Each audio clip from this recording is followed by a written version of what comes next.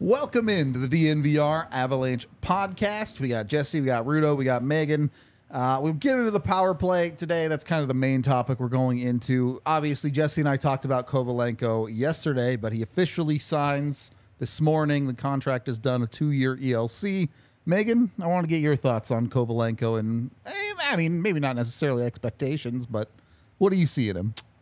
I think we should talk expectations after Megan goes. Okay. Yeah, no, I think it's appropriate to revisit. I wasn't on yesterday, but I'm excited about Kovalenko in doing our prospect pyramid. He's at the top for a very reason because of his pro readiness. And the writing was on the wall in terms of him finishing out this season in the KHL and then looking at coming to Colorado. And it's nice to see it get done now so that there is some certainty that this is coming down the line this year. And what I think is exciting, and I don't necessarily mind him finishing this year with the KHL because of what a great year he had last year. And I think it's so important for him to continue building on the prolific season that he had last year with the top 6 opportunity and power play time that he was given in the KHL. Just because when he comes to Colorado, he's going to be utilized in a different way. He won't be getting quite those reps here to start. Definitely and so I think it's good to get him some of that valuable time in a pro men's league playing among men. I have to imagine, too, that as we've watched the NHL evolve as a game in terms of pace of play, I imagine this is happening in the KHL as well. And so I know we teased Grigorenko like earlier before the show, and I kind of wanted to talk about that in a second because with the season that Kovalenko had last year, and when this is happening and assessing that part of the circumstance is why I get excited for this player. He's toolsy, he's a versatile winger, and the way in which you see the vision and the distribution of the puck in traffic on the power play too, the way he can quarterback the passing is something to get excited on an episode where we're about to talk about the future of the Avs power play. And I'm not immediately putting him on PP2, but he does something similar to what Mikko Rantanen does on PP1 at a high level in the KHL. And that is something to get excited about. It's why I'm excited about this prospect. And still at 23, a young player with a lot of upside and ceiling to realize his potential. It's an exciting player. I'm really looking forward to seeing him much more up close the springtime of this year, presumably. I'm going to be the Oppenheimer to Megan's Barbie here. We here. go. I just want to make sure that I think what Megan said is true, but I also want to make sure that what you and I talked about yesterday, Rudo, everyone's got to way temper expectations for what you're getting out of him. The KHL is a scoring, skilled league. There's not a huge emphasis on defense. Pavel Ferentsos was a back-to-back goaltender of the year. The goaltending isn't to the same level. Megan is 100% right on a lot of those things. He's got great skill, great vision. He plays the wall with a heavy shot on the power play. All of that is true. Everyone just needs to make sure to temper the expectations for when he first arrives. Now, obviously, this is also based on before the KHL season gets started. But by the time he's coming to the Avs, he could have had an 80-point year, and everything Megan just talked about took even another step. And it's like, this is a bona fide NHL player. We were mentioning Mikhail Grigorenko before. Obviously, there were some engagement issues. Kovalenko won't have those. Right. But Mikhail Grigorenko is a pretty solid 50 to 60 point a year, 20 to 25 goal guy in the KHL, which is right in the range of where Kovalenko broke out for the first time last year. So my big thing is I agree with a lot of what Megan just said about him and his actual tools and when he's on the ice at the KHL level. I just want to make sure that people know there is a big, big gap between KHL and NHL, and I'm excited to see how all of that, translates.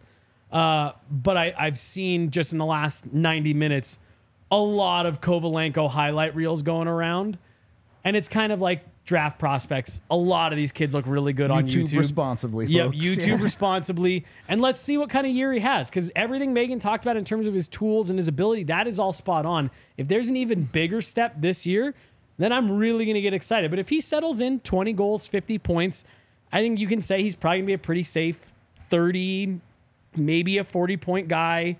Yeah, I think 35 is realistic. Moonlight on the second power play unit with injuries and stuff like that. But yeah, it's going to be interesting to see how he kind of continues to develop. Because Megan pointed out, He's 23. He's a young guy. So I kind of want to smash these ideas together because I do think Grigorenko, production-wise, is probably a reasonable target at the NHL level. Mm-hmm. As mentioned, Kovalenko will not have any of the engagement issues. He works hard. He will be able to function in a third-line role where you're asked to go do some of those things that Grigorenko never really did. Yeah. But if you want to get on the hype train, the way I've been talking about him, and a lot of this is because, as you were talking on the power play, that passing ability, to me, he's a lot like a poor man's Landeskog. Able to play physical, able to do a lot of the dirty work, a better passer than people give him credit for. Landeskog's automatic 20-goal guy in the NHL. Mm-hmm. Is Kovalenko going to put up 60-point seasons? Probably not. That's where the poor man part comes in. But he is a little bit of that well-rounded, do a little bit of everything for you type of player. So I do think there are things to be excited about. Totally. I also think the Avs fan base is incredibly spoiled as they've jumped from Mikko Rantanens to Val Nichushkins to Arturi Lekkonens of just everything going so incredibly well that I would say don't expect it to go quite that well with Kovalenko. Now, I will say, talking about the Grigorenko to Kovalenko comparison and the effort, Jared Bednar loves players who have the effort, have the motor, and Kovalenko is definitely going to have that. And again, I would just like to say, because I seriously, I saw 3 tweets today comparing Kovalenko to Kirill Kaprizov. That's not. And you're it's not like, this almost feels offensive. Yeah. Right. It's like they are from the same country. Right. And the comparison stops there. And I just, like I said, I just want to temper that stuff. But I also want to put the disclaimer on. If he goes and breaks out for 80 points this year, not going to complain. well, then all bets are off. Yeah. And who knows? Everything Megan said, all that stuff could translate exactly to the NHL. And he could be a Kirill Kaprizov type guy. I mean, he's never going to be Kaprizov. Hey, I'm not going to be the specific Debbie Downer to say that. But yeah, just the whole point of this is exciting prospect. I'm with you, Megan. He is without a doubt the Avs' top prospect. So I'll pump the brakes and wait to see what happens. Don't tell me what to do. Not you. I'm telling all the Twitter. I'm telling the Kirill Kaprizov people what to do. Fair. Okay. Realistic expectations, 35 points, Megan? How soon are we talking? Let's say in the 24-25 First season. full season. That might be a little ambitious for my Fair taste, enough. to be fair. And I was the one just getting really excited about him. And I also want to point out, I don't think you were getting overexcited. Yeah, I think that you was- were being realistic. I think those are pretty accurate scouting of his game. My comment was mostly just like all my Twitter scrolling today, like whoa, folks. It's fair. And the reason I'm reluctant to even commit to 35 points is a little bit uncertainty around what opportunity he's actually going to be given. Where does he fit? Yeah. If he's buried a little bit in a depth role, that is where we see sometimes production wane, and that is why I'm not so sure, just without knowing his utilization, though I think they are going to pave way for a spot for him. Mm-hmm. That much I feel confident in. It's why they're signing him to a 2-year ELC right now, and he's going to the KHL. And so I still feel confident of as much, but with the transition to North American ice also being something that's going to happen, I want to give him a little bit of room to grow into that before I say 35-point season. Yeah, I'm with you. I'll put it as a 25 to 35 range. If he can land anywhere in there in his first full season, I think that's a huge win. I think that's something to be excited about. And you can hopefully build from there. I do wonder, though, I mentioned this to Rudo yesterday, do the Avs stop now and say, well, there's our third line winger, and we'll just bop through the season with whatever we have to go through in our bottom 6? I just don't think you can. I think you need to fill that role in the immediate.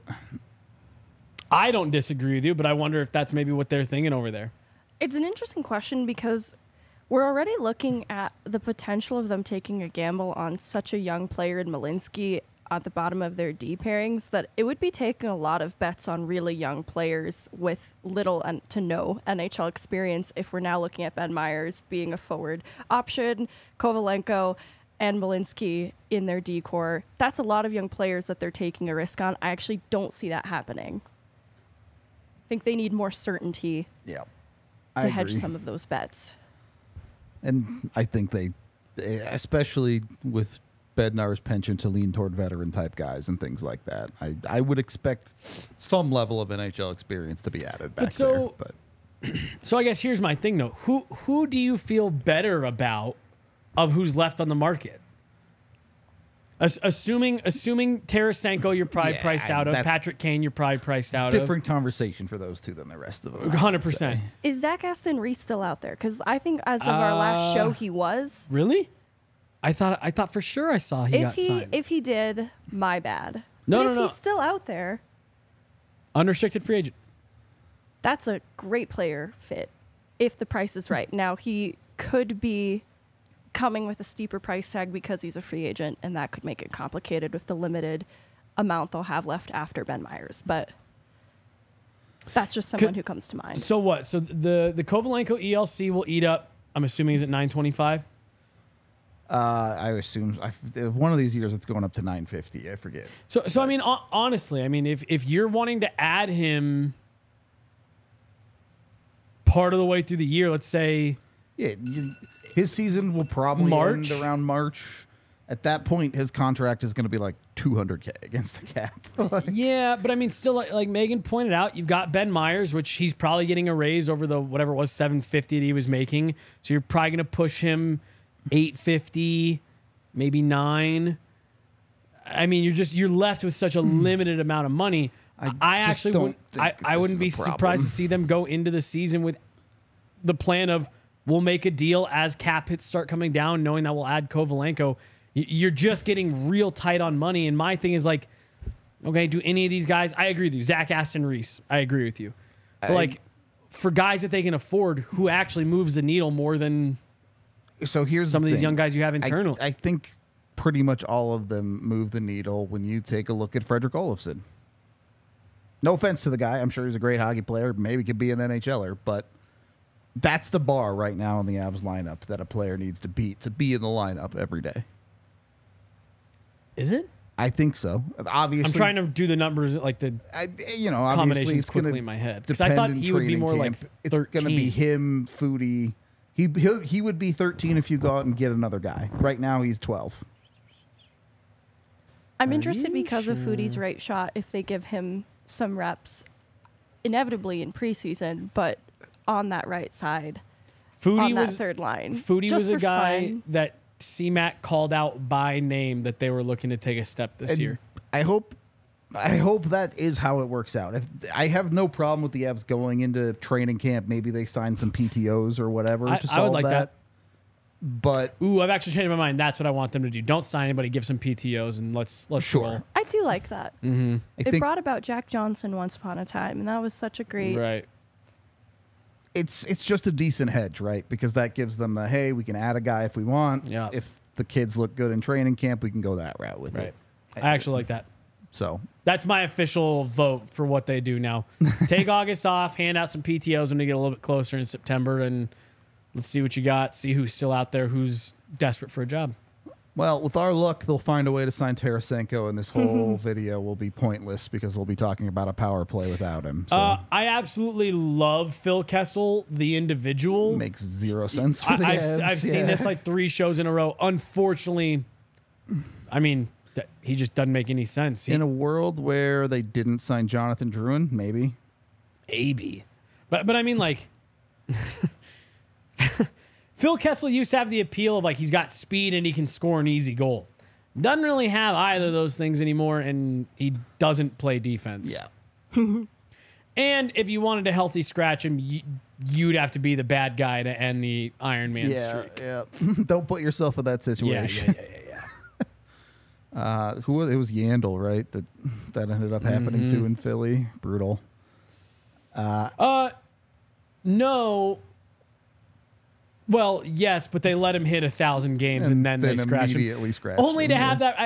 I felt especially bad for him because I was like, Kessel's like 11 games behind him. Like, you get to hold that record get for. Caught immediately. Right. You get to hold that record for a week and a half. Kessel just does not fit with what the Avs have built, is the problem. And I hate that because I I think Phil Kessel's a hilarious person. I would love if he was in touch Colorado. that one. Just What do you mean? Yeah, nice guy. Tries hard. Loves the game. oh god, Yeah. You guys were on the show when Blaze told the story. Yeah, it's a great story. That he knows where the best Philly cheesesteak stand is in Denver, Colorado. Phil Kessel. Yeah, Phil Kessel. That's incredible. I love that. Anyway, we do need to get into talking about the power play today. Before we do, though, we are brought to you by the fantastic folks. I can't really do a Wisconsin accent. I tried. Over at Illegal Pete's. Oh, yeah.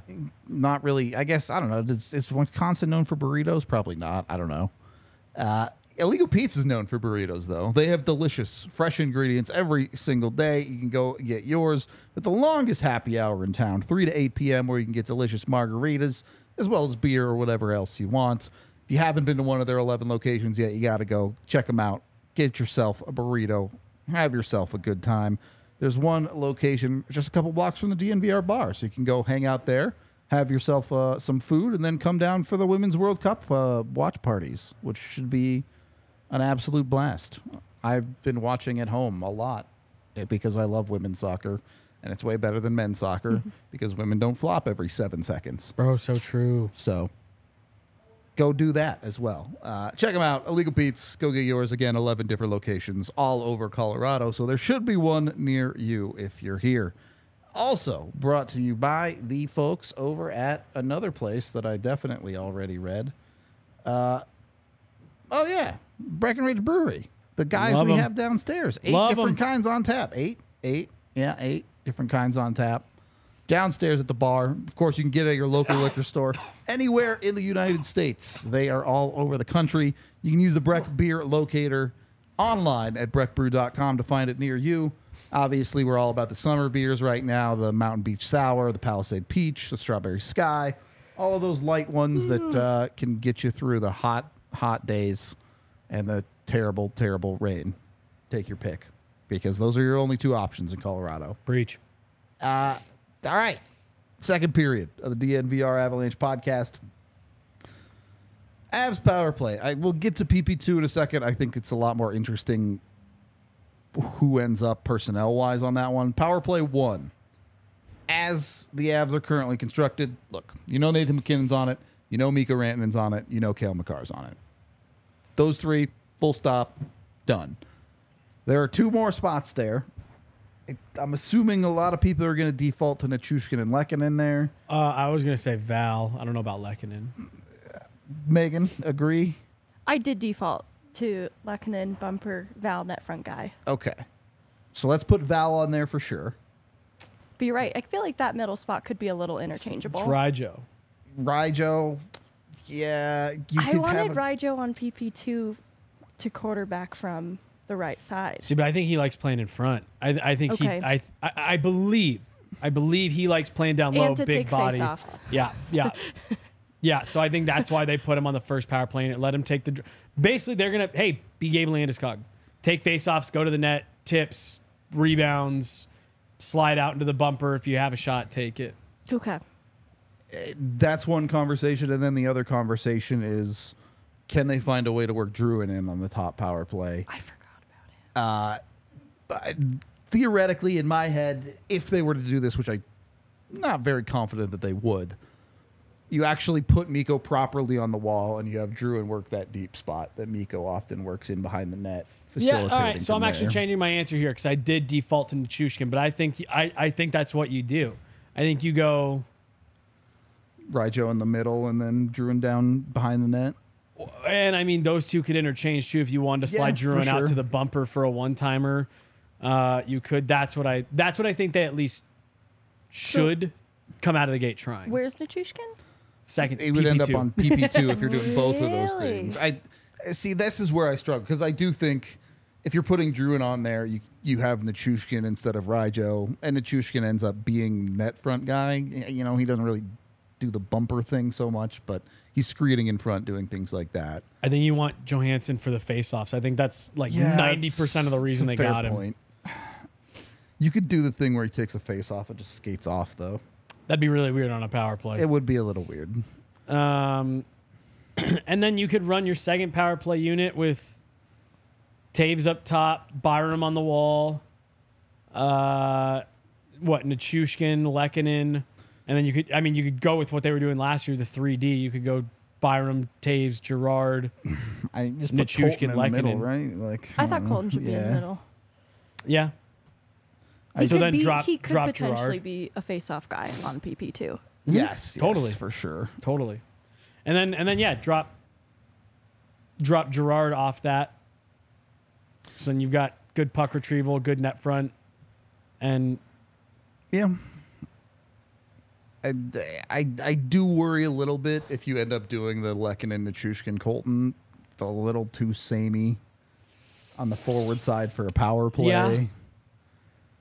And I don't know. Maybe Drouin lives on that second power play unit, and Nichushkin moves up to the top. I think Drouin and Nichushkin probably headed. Yeah. I like Val's physicality at the net front. I don't know if that's a skill of Drouin specifically. No, but my thing is you got to keep in mind, like Ryan Johansson. I don't think we're giving enough credit to Ryan Johansson here, and like that's where he makes his living down there. He's a big body. I think that's where they're going to want to put him. So I really do think that you're talking about the bumper spot, and maybe it's Lehkonen. You're looking for a bumper. I don't think that's Val. An actual bumper, I agree with you. Val's not a bumper. He's more of an actual net front type, like screen the goalie type of net front. And I think they're going to try to get Johansson to play that role on the first power play unit. Yeah, the thing is, like, in reality, I expect them to probably mix it up a lot over the course of the season. I hope they do. That core of PP1 could grow stale at times and needed something just temporarily to be flipped. Well, and that bumper spot is the guy that they have historically liked to run a bunch of different dudes see in what there. we can get here. So maybe that is the spot where it's like, okay, well, we'll try with Lehkonen, we'll try with Drouin, we'll try with Nichushkin. We'll try, later in the season we can try with Kovalenko. I'd be willing to bet that bumper spot is what gets moved. I would be pretty surprised if they went into the season and 4 of those 5 spots on PP1 weren't Johansson, McKinnon, Rantanen, and Makar. I'd be pretty surprised. So there's a couple ways I want to take this. First of all, particularly after last season, we saw with pretty regular occurrence Cale Makar pulling himself off the power play a little bit early. He just is understanding how he needs to control his minutes to get through an NHL season. The Avs have not been afraid to experiment with power plays. Obviously, they had the 3D power play last year. Is there a world where they try the 5 forwards? Not on this team. I thought this was going to give rise to Bo Byram getting time on PP1 in Cale Makar's place. Okay. The defense just too good? They don't always play like defensemen. That's why you might as true. well utilize them in that way. The shooting threat, really, that top power play unit, the bumper and the net front guy, you could really put whoever. It's the threat of 3 elite all-world shooters on either wing and out high is what, when that power play is going, makes it so dangerous. Is like, who do you cover? Do you give Nathan McKinnon the one time to take away Cale Makar's shooting lane? Do you jump in that lane and give Cale room to walk? And if you want to try to take away both of those, you can just slip it over to fucking 96. And it's... Oh, by the way, he scored 55 goals last year. Right. I just, like, that... I think you see a lot of teams do that because, like, the Avs ran 3D on their second power play last year because they were like, we have too many of these players that are dope at this. Yep. I do think this gives an interesting look at where this team is in looking at guys that we ordinarily would have on PP1 being put on PP2. It's not in totality a reflection of how this team is constructed going into the season, but I think it gives a little bit of confidence that this is a pretty good problem to have. No doubt. I really do think that there would be teams for real that a Byram, Taves, what did we say, Lehkonen, We almost took Girard out of the power play altogether. Colton Drouin, that's a PP1 on 13 teams in the league. Colton, Drouin, Lehkonen or Nichushkin with Byram and Taves. Maybe like 10, a little bit of a weaker PP1, but sure. But point being, to make, like, we talk about, like, oh, PP2, that's still a very good unit. Like, that's still a very formidable, group of 5. It just looks like dog shit next, like anything looks bad next to McKinnon, Rantanen, and Makar. For the record, the Avs finished last year 6th in the league on power play percentage at 24.5%.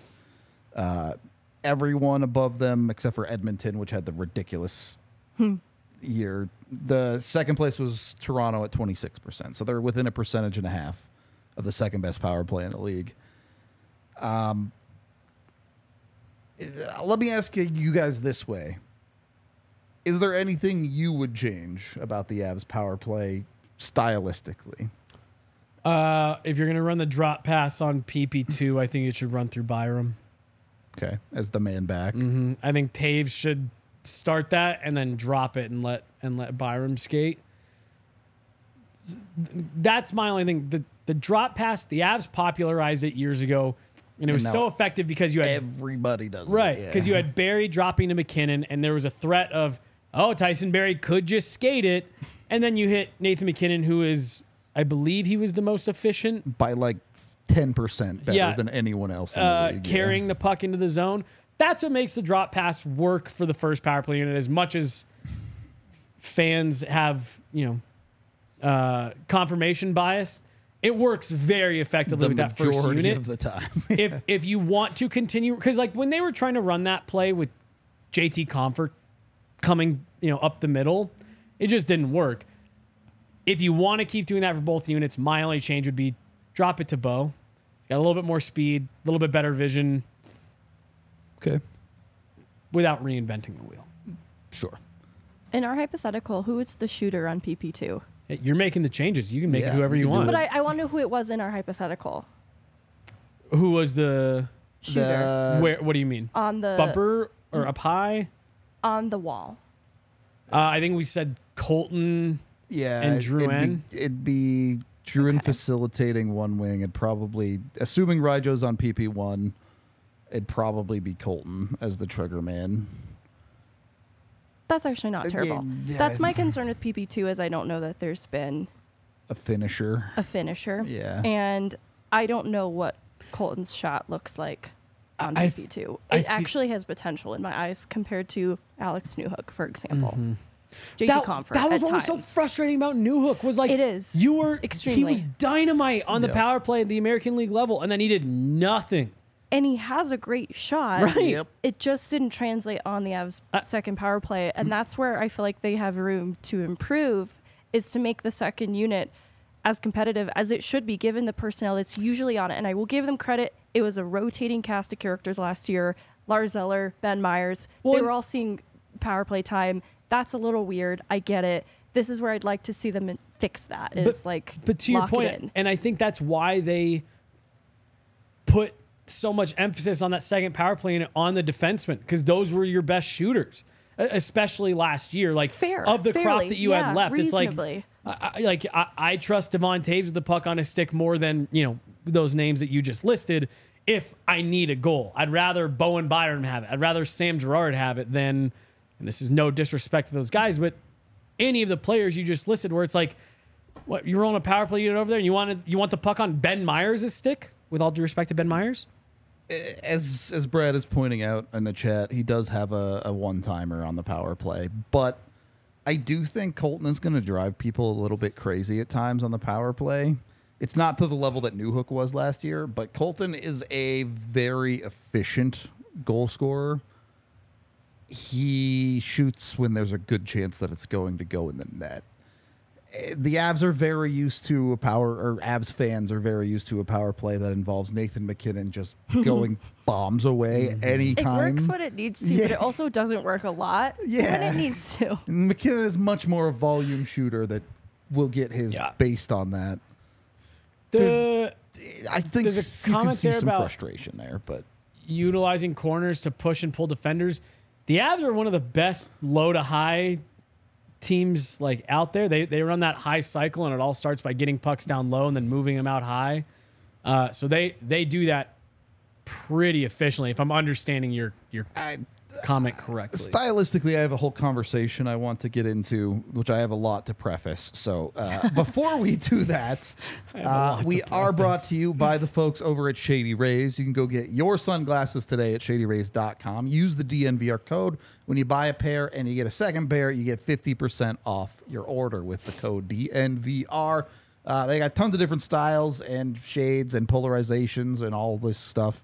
It's all great. It's all well priced, so you're not paying Oakley prices just to break your sunglasses, which is what really counts here.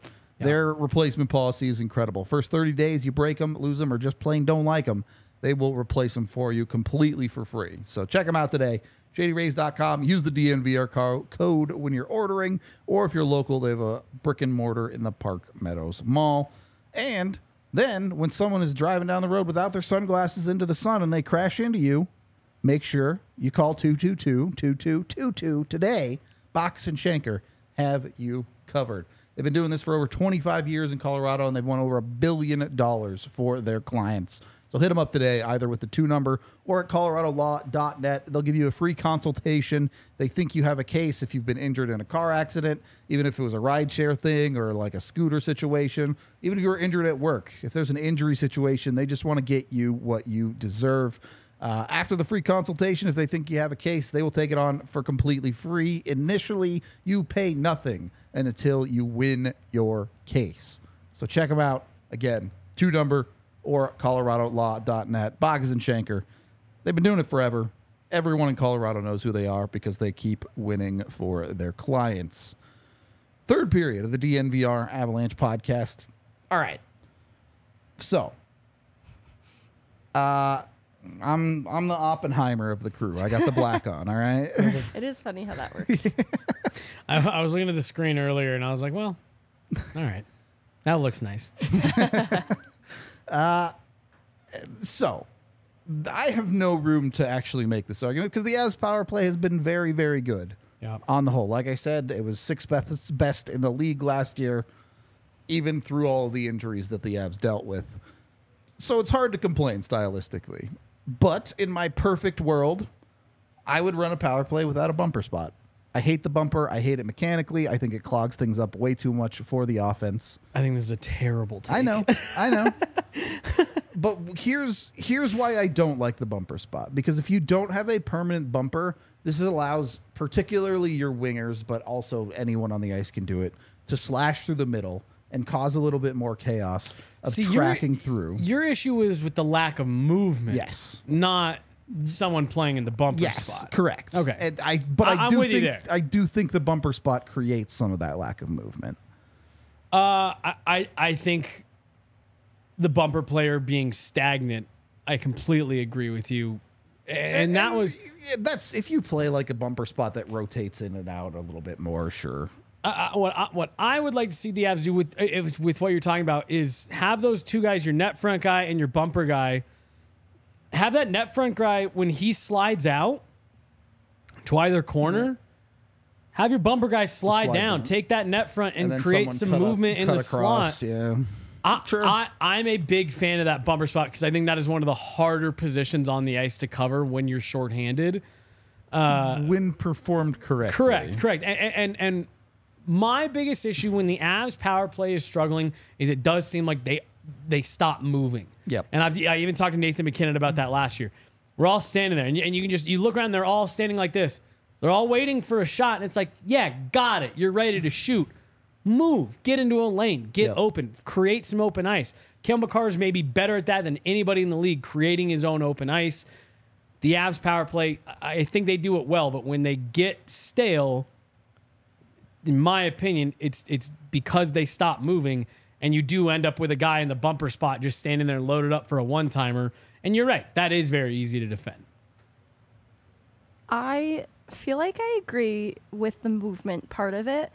And I've seen success. Like, I've watched Lehkonen pull in tighter, especially if, like, Nichushkin's retrieving the puck behind the net. And this has given way to tap-ins because Lehkonen's basically at the net front, and Val Nichushkin comes in and taps it in.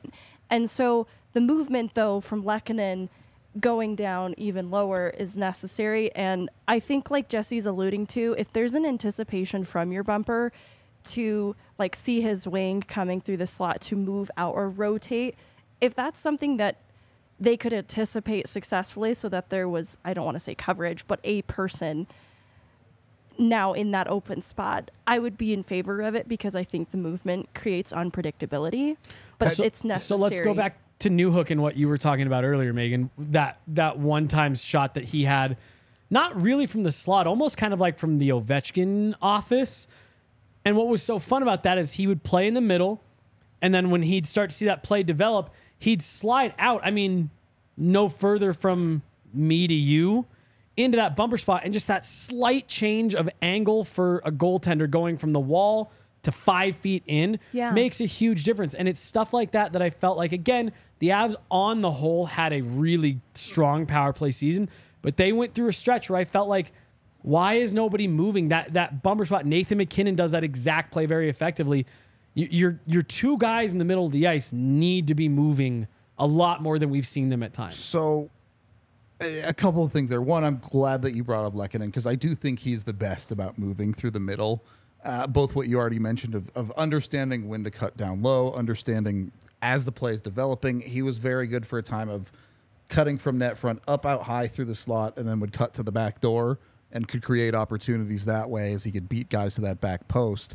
And then the other side of it, the 5 foot thing, I get. It makes sense. But I think when the Avs started to stagnate, you would get this play from them where MacKinnon would literally be passing at 18 inches. I agree with that. And it's like everyone on the ice sees it coming. You're not really changing the angle significantly. Well, and you're allowing two players to be covered by one guy. You have to create at least enough space that you're changing an angle. It's a quick, short little pass that causes movement, causes confusion, but you can't allow Nathan MacKinnon and just in the example I'm using, and Alex Newhook to be covered by one stick length. Yeah. You can't allow that without, especially when they're standing there. If we're talking about guys flashing through lanes and stuff like that, you're going to end up with guys in tight to each other, little drop passes, leaving a puck for someone to pick it up in motion is one thing.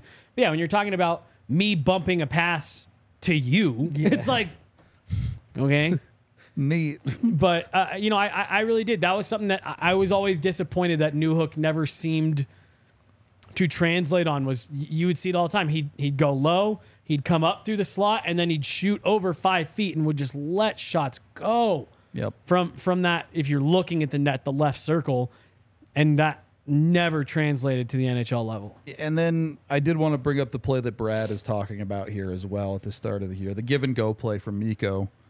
Very weird, like almost basketball-esque, where it was like a two-man game type play, where Mikko would be on the wall and Val would pass to him and then beat his man towards the net and Mikko would try to chip it to him.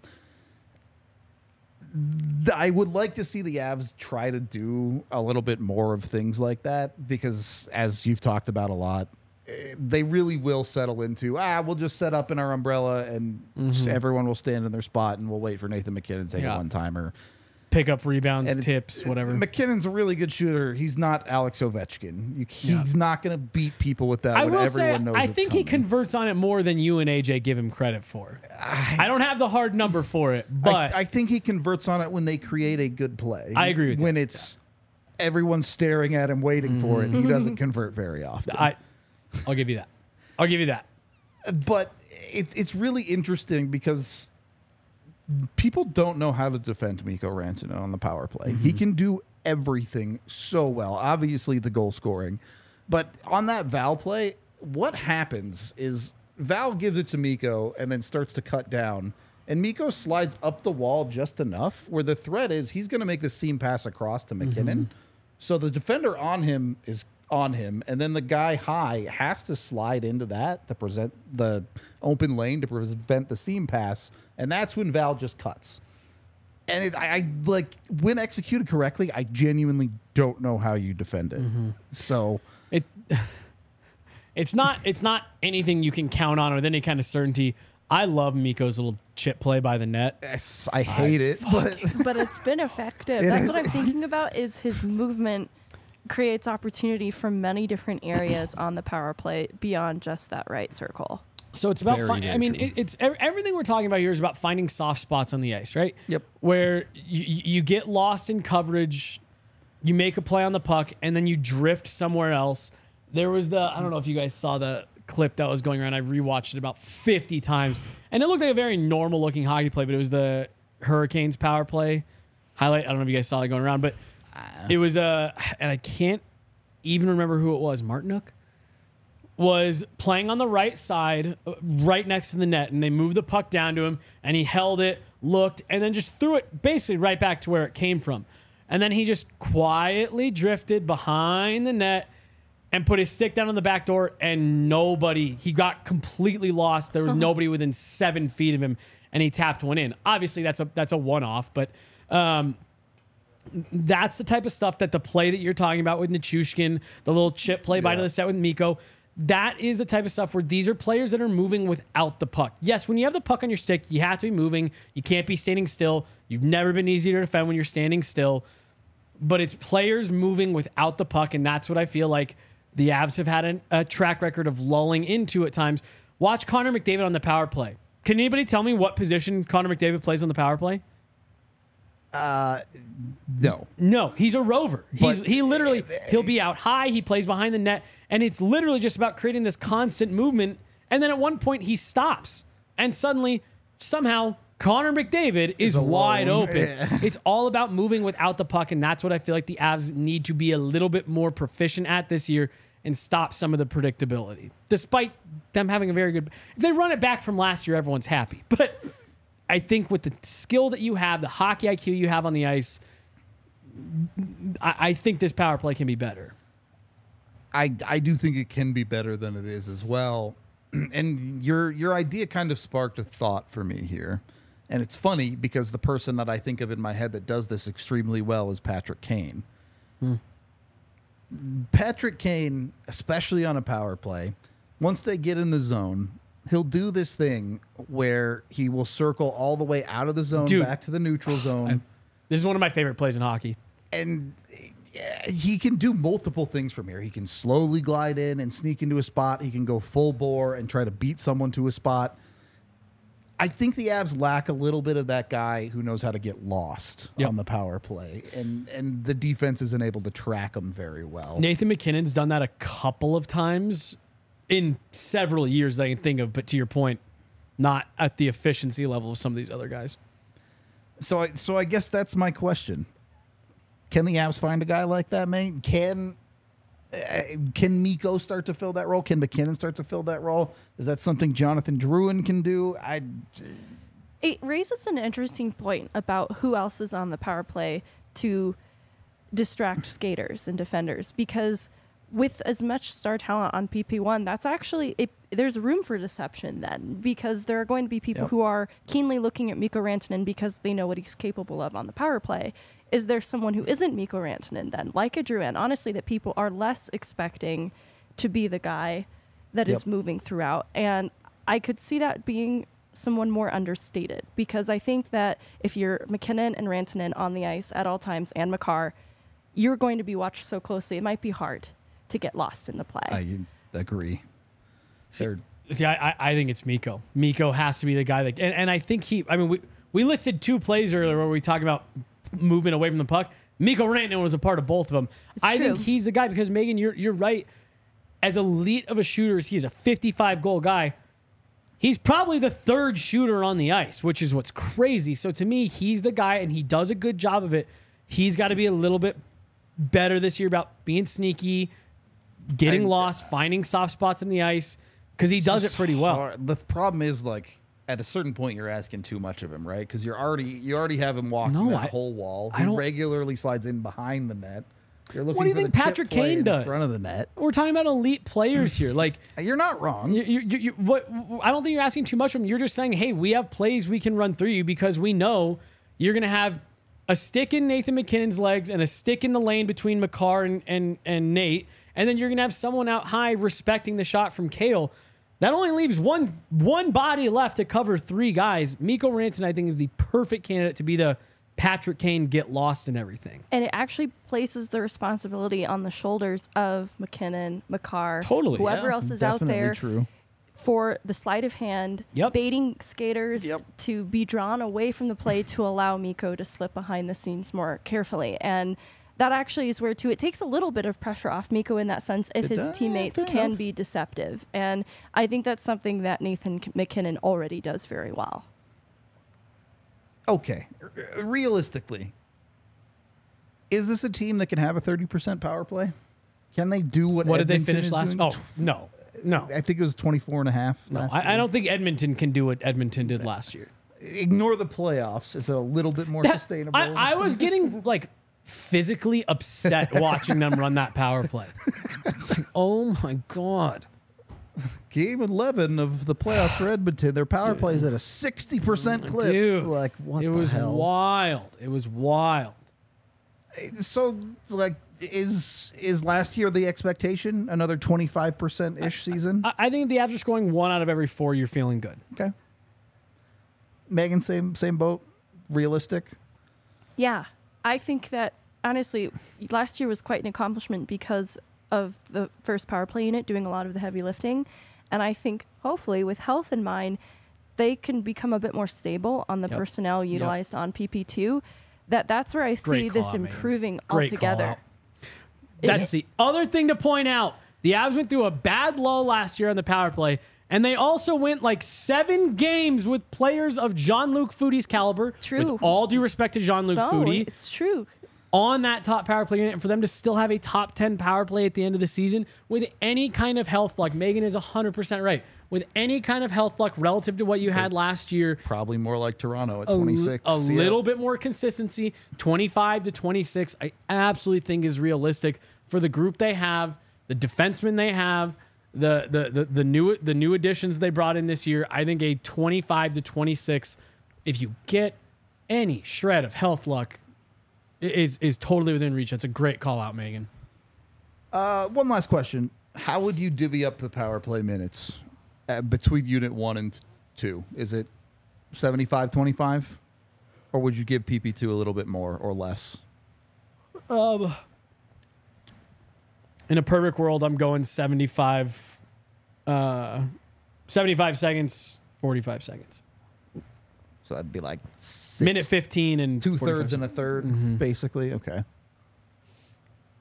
All right. Megan? Because it is some new players together for the first time on that second unit, I still think it needs to be heavily proportionate, like favoring power play 1. Well, and your first power play unit is just That's a great Yeah, point. you say, I'm not taking McKinnon, Rantanen, and Makar off the ice unless I have to, right? I mean, like again, Edmonton. How many of those did power play 2 get in the playoffs? My guess is 1 at most. Yeah, it was not a lot. Okay. I'm good. I think we covered the power play pretty well. Anything else you two want to add? I'm good. All right, we're going to get out of here for the day then. A quick one. We are out here as DNVR, just so you guys know. You can sign up for the Die Hard. You get exclusive content on the website. You also get a free shirt with your Die Hard subscription, so highly recommend you check out shirts like this one. This is a Sam Girard shirt, so some of you probably want to burn it.